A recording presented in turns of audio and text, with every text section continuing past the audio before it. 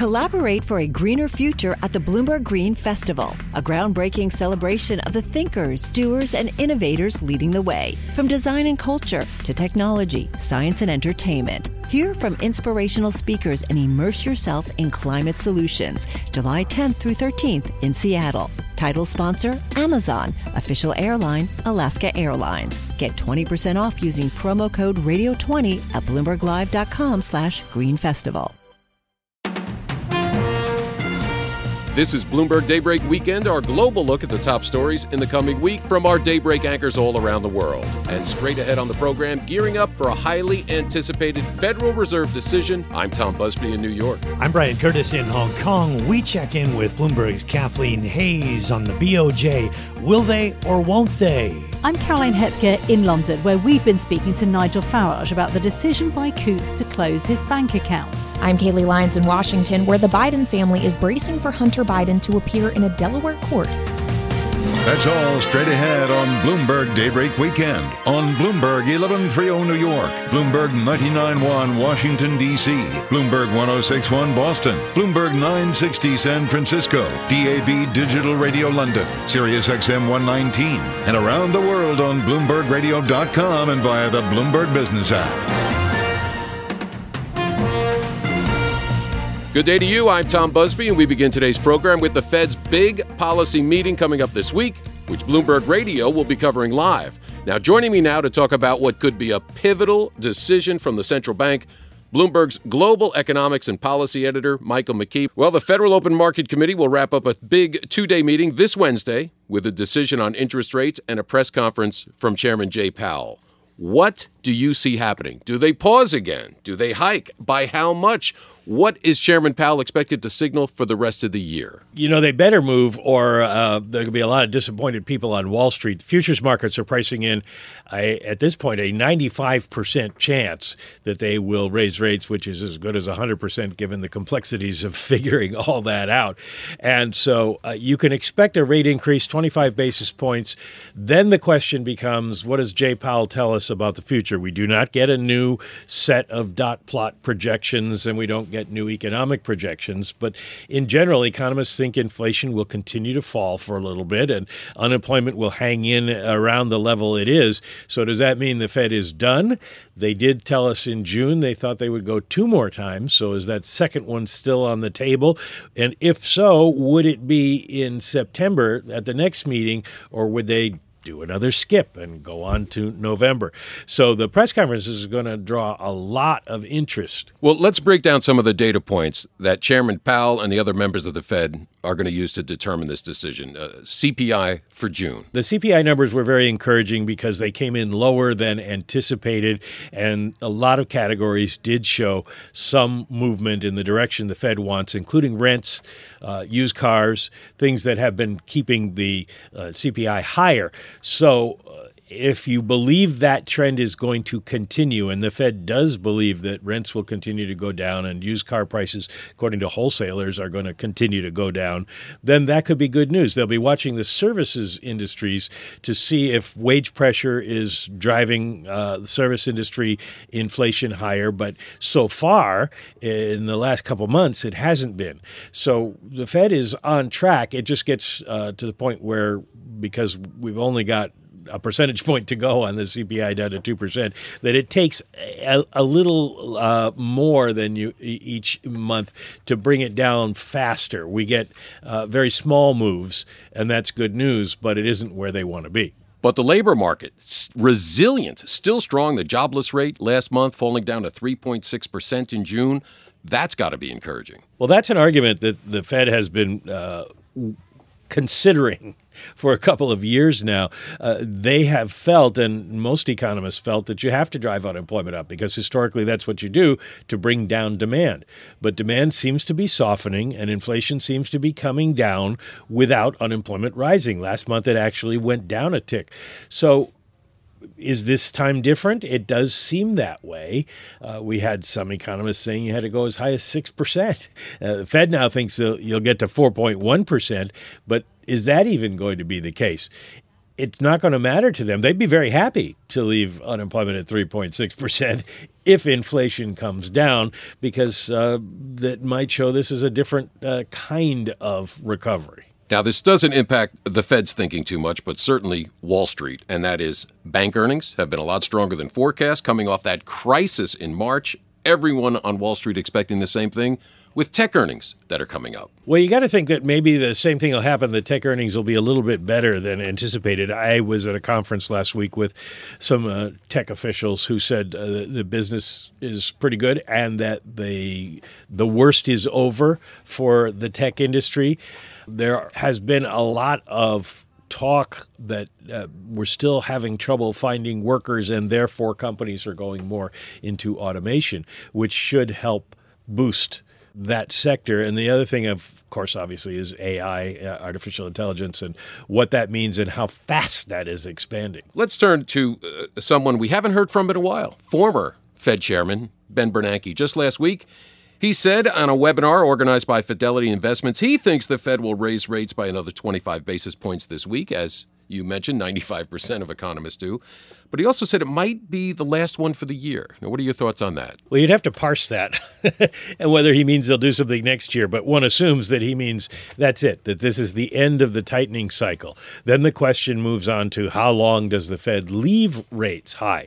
Markets think by March or April the Fed might be cutting rates, not because the economy's in recession.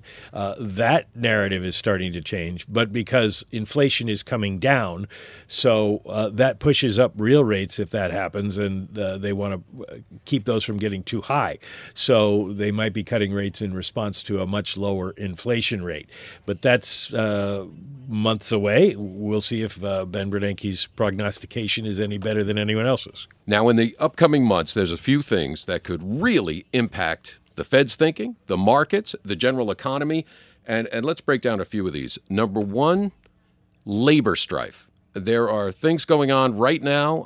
Since May 2nd, we've had this writer's strike, now SAG-AFTRA, but there are a few others you're watching closely. Yeah, I think the thing for the Fed is that yes, the data have been going in the right direction, but there as you mentioned, a lot that could change that. And of course, one of them is the possibility of labor action. Obviously, the actors and writers are on strike already. The Yellow Trucking, is looking at a possible strike at the end of July, and that would be about 100,000 workers. UPS and the Teamsters are negotiating, and that's over 200,000 workers. So we could see some major issues out there with people being off work. And if you're off work and you're being paid on a strike fund, you're getting less money, and so your spending may go down. Now, the Fed would look past that initially to see if these things get settled quickly.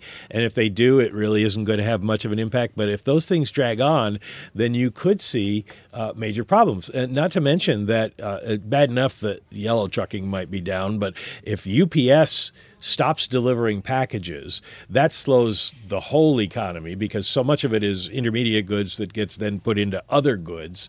And so you could have a real roadblock. I guess we go back to the supply chain problems that we've been worried about for years. Those come back and the economy takes a hit. Well, another thing may come back is food inflation after Russia broke a grain export agreement, which is obviously already having an impact, not so much here in the U.S., but in Africa, in the Middle East, in Europe. And that could really burgeon into something really awful. Yeah, that's a little bit longer term because analysts say we've got good grain supplies. It's going to be a good harvest year in the Western Hemisphere, and so the grain's going to be out there, be a little more expensive because it has to travel longer distances. But next year, you run into a problem, and so the Fed can't go to sleep on this and say, well, inflation is going to go away when this is lurking out there. They can't do anything about food inflation, but it does influence psychology. And if you're cutting back on spending because you're having to pay more for food, that's a problem. The other issue that comes out of the war is also energy prices. What are what's OPEC and OPEC Plus, which includes Russia, going to do? Are they going to keep cutting rates? Keep raising prices, I'm thinking Fed, keep raising prices so they can make up for some of the lost revenue they've gotten. More countries start trying to evade the embargoes on oil. Energy prices could be another wild card for the Fed out there. And another really bump on the horizon, but maybe be more impactful for the Fed's next meeting in September, but the resumption of federal student loan payments. That is going to be an interesting question because we have a lot of numbers, but we don't know exactly how this will play out. In September, they start collecting interest again on the loans, and in October, people have to start paying. And so the question is, have people been spending all this extra money on other things, and that spending goes away, and the money goes straight back to the student loan servicers and sort of disappears from the overall economy? There are some surveys that show a lot of people continued to make their payments, even though they didn't have to. So if they did, then you won't see a huge problem. But it is expected to hit a significant number of people, especially at the lower levels of income, who spend pretty much everything they have. And so that could be another problem. That was Bloomberg's global economics and policy editor, Michael McKee. And coming up on Bloomberg Daybreak Weekend, decision day for the Bank of Japan, also about to hit us this week. I'm Tom Busby, and this is Bloomberg.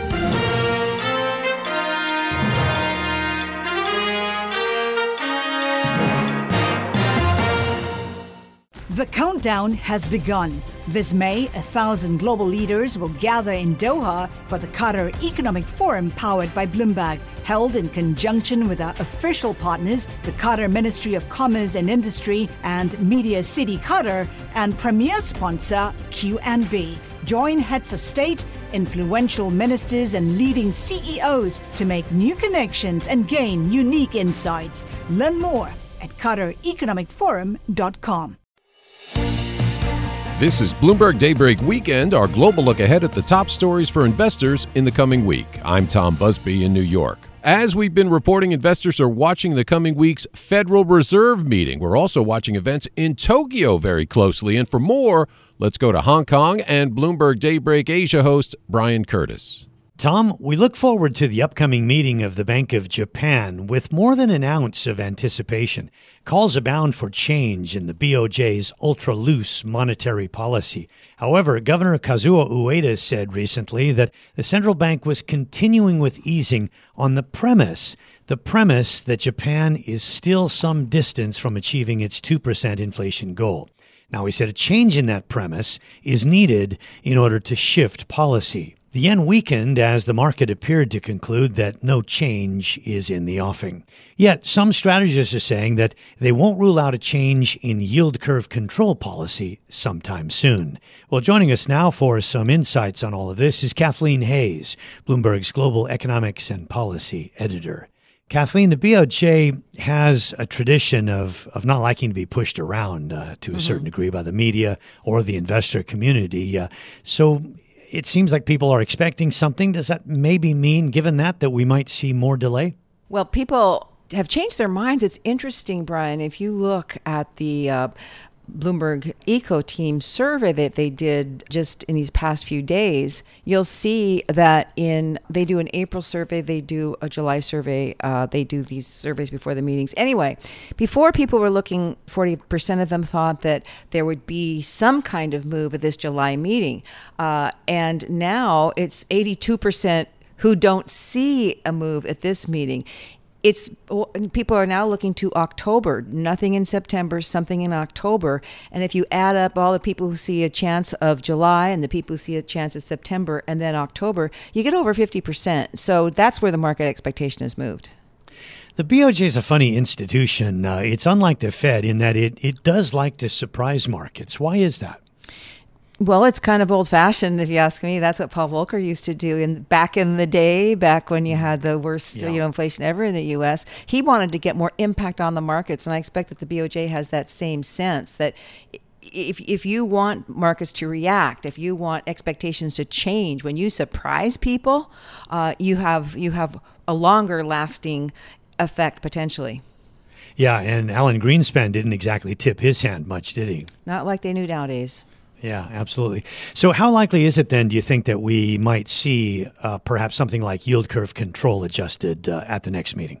Yeah. Not too likely. And what has struck me, Ueda so far has become a very good communicator. He keeps saying that he just wants to be sure that inflation is stably and sustainably at 2%. And he often refers to 2022 when he was back on the board of the BoJ and he dissented against a hike. They went ahead and hiked and it turned out it was the wrong thing to do. Japan economy fell back. They had to cut rates. And I've been told there's a lot of BoJ staffers, they've been there since then, and they don't want to make that mistake again. And as I recall recently, former Deputy Governor Wakatabe told me, the BoJ wants to be behind the curve. They don't want to get out front because they want to make sure that they don't mess things up. And they feel for now, they can wait. The yen's well behaved. The bond market's better behaved. There's just no big pressure on them. And even though inflation is so far over target, and even though they'll probably boost their inflation forecast at the next meeting to just to 2%, 2.3% perhaps is what our survey said, they don't feel in a hurry to move. It's an interesting environment. Policymakers clearly think that the current levels of inflation are not sticky, and we've seen a lot of sticky inflation everywhere around the world. But the policymakers in Japan think that they will recede. What are the main reasons that they think inflation will fall back? Well, one of the things they're watching very closely is the global economy. And in fact, another thing I was recently told we should be watching for is a change in the GDP outlook to less growth next year. And look what's happening in China, right? I mean, they're a big driver in the Asian economy overall. U.S. economy holding up pretty well, but if the Fed keeps hiking, what does that mean for demand for Japanese exports? I think that's a factor. The wage increases this past year were pretty good. And in terms of there's the summer bonuses, which would start going out now, which apparently are still expected to be pretty good. But there's just that chance that, that something will happen, that it isn't that inflation, they're going to have deflation. It's just not that they're going to have inflation staying so far above 2% on the core right now. I believe it's at 3.2, 3.3% year over there. That takes out fresh food prices. But I think they still see, not that they're so vulnerable, but the global economy is vulnerable, and that's something they have to keep an eye on. So obviously there's a lot of debate about growth, global growth, U.S. growth. If we don't get a recession, if we actually have a little bit stronger growth than expected, I wonder whether or not that counters the trend of what the BoJ would be, that inflation would fall back below the target, all the way to back below 2%, which is why they would want to keep the loose policy. How does it look for growth in Japan at the moment? Well, I think there's some clouds over manufacturing. I think investments held up reasonably well, but that's something else they're looking at. Consumption's been holding up reasonably well. There's no big red flag, and again, it remains to be seen. And what if China does finally take some more steps? What if they bring back confidence in their domestic economy to get their internal demand growing again? There's a lot of ifs there, and what could happen. Just to speak about the Fed for a minute, we spoke in the last couple of days with Rob Kaplan, former Dallas Fed president, and his point is that what we're seeing in the U.S. economy in all these Fed rate hikes and inflation coming down, but not down enough potentially, all the fiscal stimulus starting in 2021, that's still flooding through the economy, and that's one reason why services are strong and why we see services inflation. So that could be a welcome sign for the BoJ, because it's really interesting when you look at it in the U.S. and think of the long and variable lag of fiscal policy matched up against the long and variable lag of Fed interest rate hikes. Well, and then what you have to figure out, it isn't just the lag from the past. If you're still pouring money into the economy, if the federal government's doing that, that lag's going to get out even further, right? It's going to continue. But even so, people are figuring 2, maybe 3 hikes. I think people figure it'd be a bit much for the Fed at this point. And for getting back to the BoJ, they have also made it clear that if they do a tweak in yield curve control, they will still be easy on monetary policy, because they will not anytime soon be actually taking that negative rate, the key rate at the short end, and pushing it up to 0 or higher.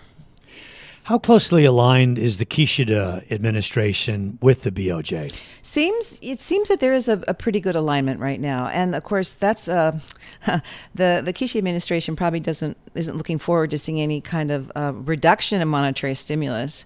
Number one, because they do want to keep the economy growing, but also because they don't want to see yields rising. They've got a big debt to finance. They're going to be doubling what their defense spending this year. They don't want to have to raise taxes. So right now, I don't think that's why. I don't really think there's any inch of the BoJ that's saying, oh, we have to keep rates low to help the government finance its debt.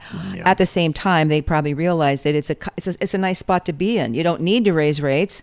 You don't need to get in the government's way. So everybody's on the same page right now.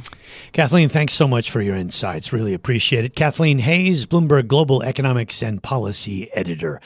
I'm Brian Curtis. You can catch Doug Krisner and me every weekday for Bloomberg Daybreak Asia beginning at 6 a.m. in Hong Kong and 6 p.m. on Wall Street. Tom? Thank you, Brian. And coming up on Bloomberg Daybreak Weekend, we go to the UK and what's happening behind the scenes with an eyebrow-raising story unfolding in the banking industry there right now. I'm Tom Busby, and this is Bloomberg.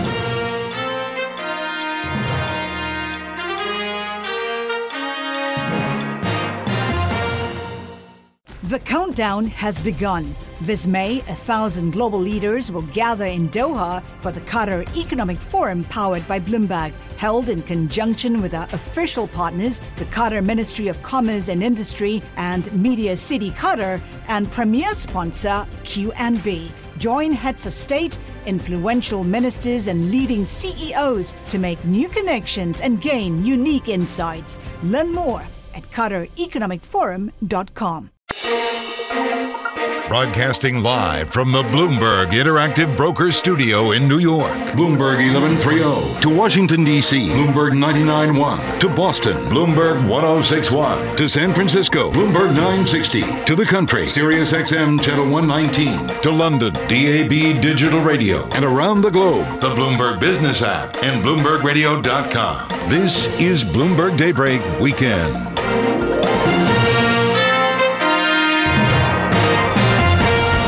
I'm Tom Busby in New York with your global look ahead at the top stories for investors in the coming week. NatWest will report second quarter earnings next week in the UK after 2 quarters in which the bank missed on the key metric of net interest income.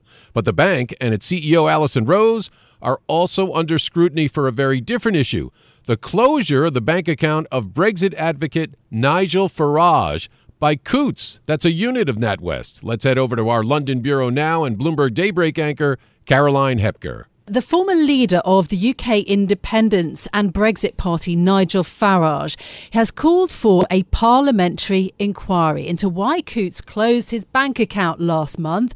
So the pro-Brexit politician, speaking to Bloomberg Radio, says that the internal documents from the bank, a unit of NatWest, show that his account was closed because of his views. Farage published a 40-page report from Coutts. It's not limited to Farage's financial position. It also includes analysis of his public comments and media coverage. And I'm sure you know, but this issue has created a media storm which has drawn in the Prime Minister. Joining me now in studio is Bloomberg's finance reporter, Will Shaw. We've been tracking this story and we interviewed Nigel Farage together. How did, first of all, this row actually all start? So a few weeks ago, Coutts, which is a banker to the wealthy, including the royal family, closed down his bank account. Now, at the time, people familiar with that decision indicated that that was because he hadn't deposited enough money with the firm. Similar stories ran in the BBC and the Financial Times.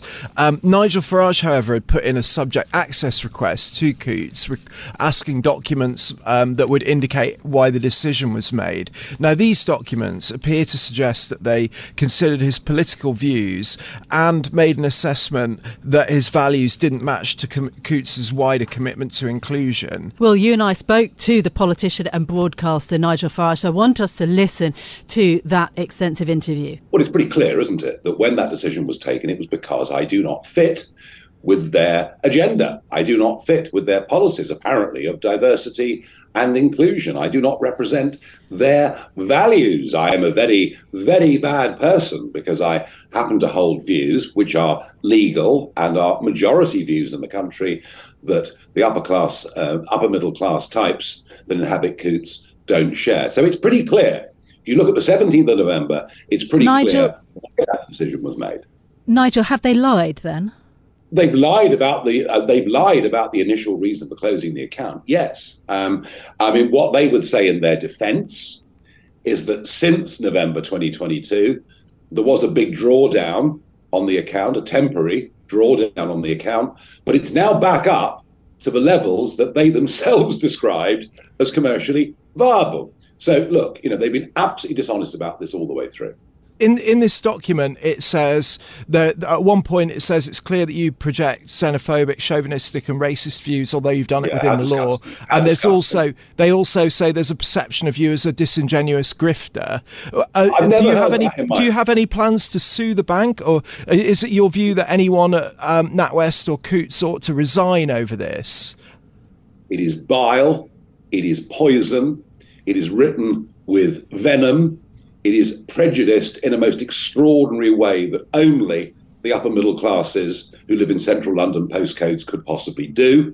And I think this is why airing it in public is causing them such a panic. Look, should someone do you think that someone ought to resign over it, and if so, who? I tell you what I think should happen. I think the bosses of the RBS group should appear before a parliamentary committee to explain why they now make political and moral judgments on customers of theirs who meet their financial requirements and who give opinions that are entirely within the law and are majority views in this country. In terms of the timing then, that was the other question I was going to ask you. Obviously, you were leader of UKIP between 2006-2009, Brexit Party leader 2010 to 2016. Why do you think the bank made the decision now? I think it's the whole RBS group. I think that the boss of the group now, Alison Rose, has taken Coots and taken NatWest into territory that I think is highly political. I think there's been a shift in the way these banks view the world and view their customers, and that is my best guess as to the timing of it. There's nothing I've said or done that's any different to what I've said and done for the previous 20 years. Bloomberg last year wrote about the performance of an investment advice service that you were promoting. If people had followed that advice, they would have lost quite a bit of money. The performance was worse than... They'd have been in gold, and in sterling terms, gold's been at all-time highs. And if you want to talk to me about anything else, you can do what the hell you like. I'm not interested. All right. In terms of Alison Rose, you think that she has questions to answer personally for this situation? I think she's going to be questioned by, I think mainstream media, as we speak, are asking those questions. What have you done?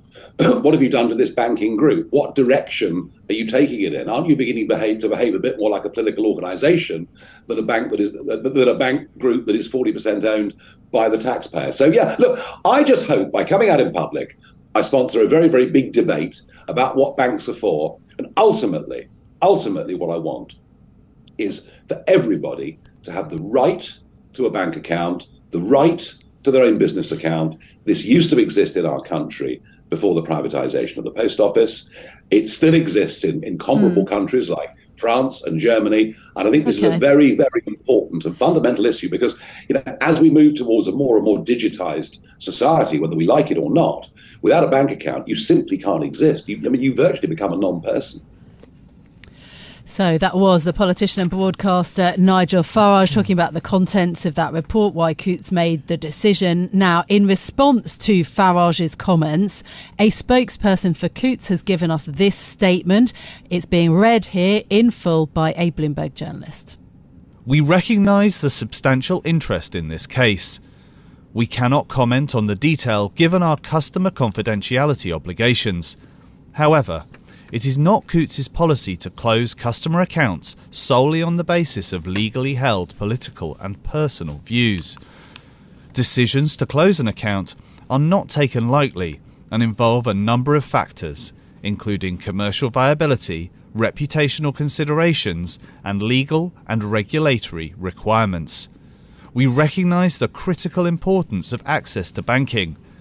When it became clear that our client was unable to secure banking facilities elsewhere, and, as he has confirmed publicly, he was offered alternative banking facilities with NatWest, that offer stands. We understand the public concern that the process for ending a customer relationship and how that is communicated are not sufficiently transparent. We welcome the anticipated HM Treasury recommendations in this area, alongside the ask to prioritise the review of the regulatory rules related to politically exposed persons. We look forward to working with the government, the regulator and the wider industry to ensure that universal access to banking is maintained. OK, so that is the Coutts response then to Nigel Farage's comments there in full.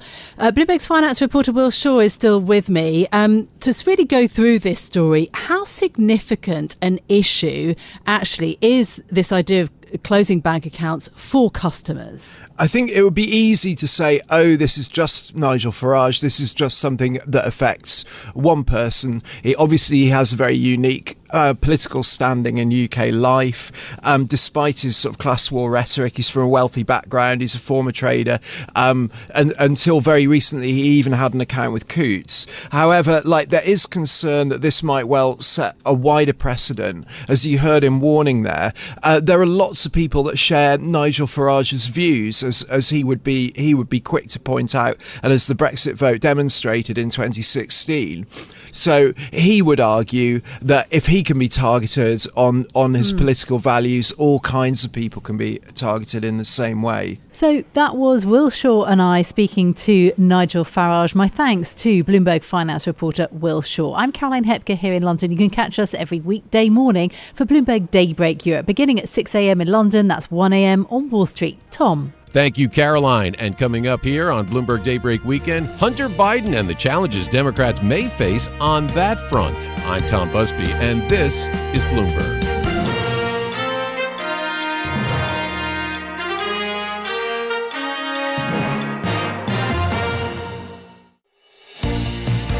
This is Bloomberg Daybreak Weekend, our global look ahead at the top stories for investors in the coming week. I'm Tom Busby in New York. Hunter Biden facing a court date in the coming week. And for more, let's head to our Bloomberg 99.1 newsroom in Washington and Bloomberg Sound On co-host Kaylee Lines. That's right, Tom. This coming Wednesday, July 26th, Hunter Biden is expected to formally plead guilty in a Delaware court to 2 misdemeanor tax charges and, in theory, avoid prosecution on a separate gun-related charge.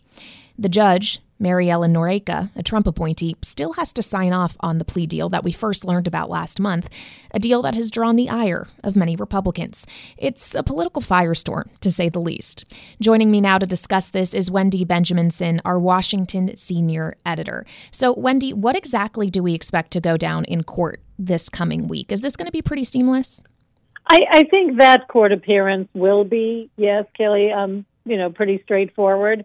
It's what's happening in the courtroom of the House of Representatives, where it is far less seamless, and on the 2024 campaign trail.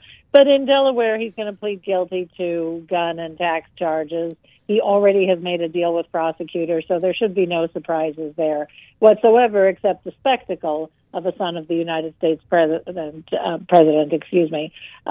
being charged with kind of low-level crimes. Well, speaking of spectacles, and Wendy, you just mentioned the House of Representatives. Just this past week, the House Oversight Committee had a hearing with 2 IRS whistleblowers who talked about the investigation into Hunter Biden, and even members of not this committee showed up, including House Ways and Means Committee Chairman Jason Smith. Here's a taste of what he had to say about this. The Department of Justice engaged in a campaign to delay, divulge, and deny that investigation. They delayed investigators for years, leading to the expiration of the statute of limitations for many of the crimes involved. So, Wendy, it speaks to just how political this is and how conservatives see this as another example of a 2-tier justice system where the president and his family are being treated differently than, say, the former president. Well, exactly, Kaylee. And this is... this sort of all goes to to the taste of what the campaign is going to be like through next year. The thing is that the House Republicans are sort of on a revenge tour after the Trump-Russia investigation, which consumed the first part of Trump's presidency while he was doing his own, sort of unusual actions as president. And then this Trump-Russia investigation, which turned out to be really nothing, is what Republicans are mad at and what is driving them to pretty much do the same thing with Hunter Biden. There is a circumstantial case for what the House Ways and Means chairman there said. The Justice Department did let the statute of limitations expire. What we don't have is motive. What we don't have is whether this is just bureaucracy speed, the slowness of bureaucracy, whether it was incompetence, or whether, as Republicans seem to firmly believe, this was a political operation. And given that we're talking about the president's son, it's worth pointing out, Wendy, that he hasn't had that much to say on this, the president himself, just that he loves his son, that kind of thing. Very little comment. How big of a headache is this for him? It's a pretty big headache because every time, I'm not sure, it's a pretty big headache because every time he wants to talk about, Bidenomics, his phrase for, his economic policies, he wants to talk about that. He wants to talk about his record. And the Republicans respond with Biden crime family. Definitely something that is going to be difficult for President Biden to escape, but also Biden seeking re-election in 2024. I would imagine if this narrative is going to feature pretty prominently in campaigns against him. Wendy Benjaminson, Washington senior editor, thank you so much. And Tom, we'll send it back to you. Thank you, Kaylee. That was Bloomberg Sound On co-host Kaylee Lyons reporting from our Bloomberg 99.1 newsroom in Washington. And you can hear Sound On weekdays 1 to 3 p.m. on Bloomberg Radio. And that does it for this edition of Bloomberg Daybreak Weekend. Join us again Monday morning at 5 a.m. Wall Street time for the latest on markets overseas and the news you need to start your day. I'm Tom Busby. Stay with us. Top stories and global business headlines are coming up right now. The countdown has begun. From May 14th to 16th, 1,000 global leaders will gather in Doha for the Qatar Economic Forum powered by Bloomberg. Join heads of state, influential ministers, and leading CEOs to make new connections, gain unique insights, and uncover valuable opportunities in one of the world's most rapidly rising regions. Request your invite for this exclusive event at QatarEconomicForum.com.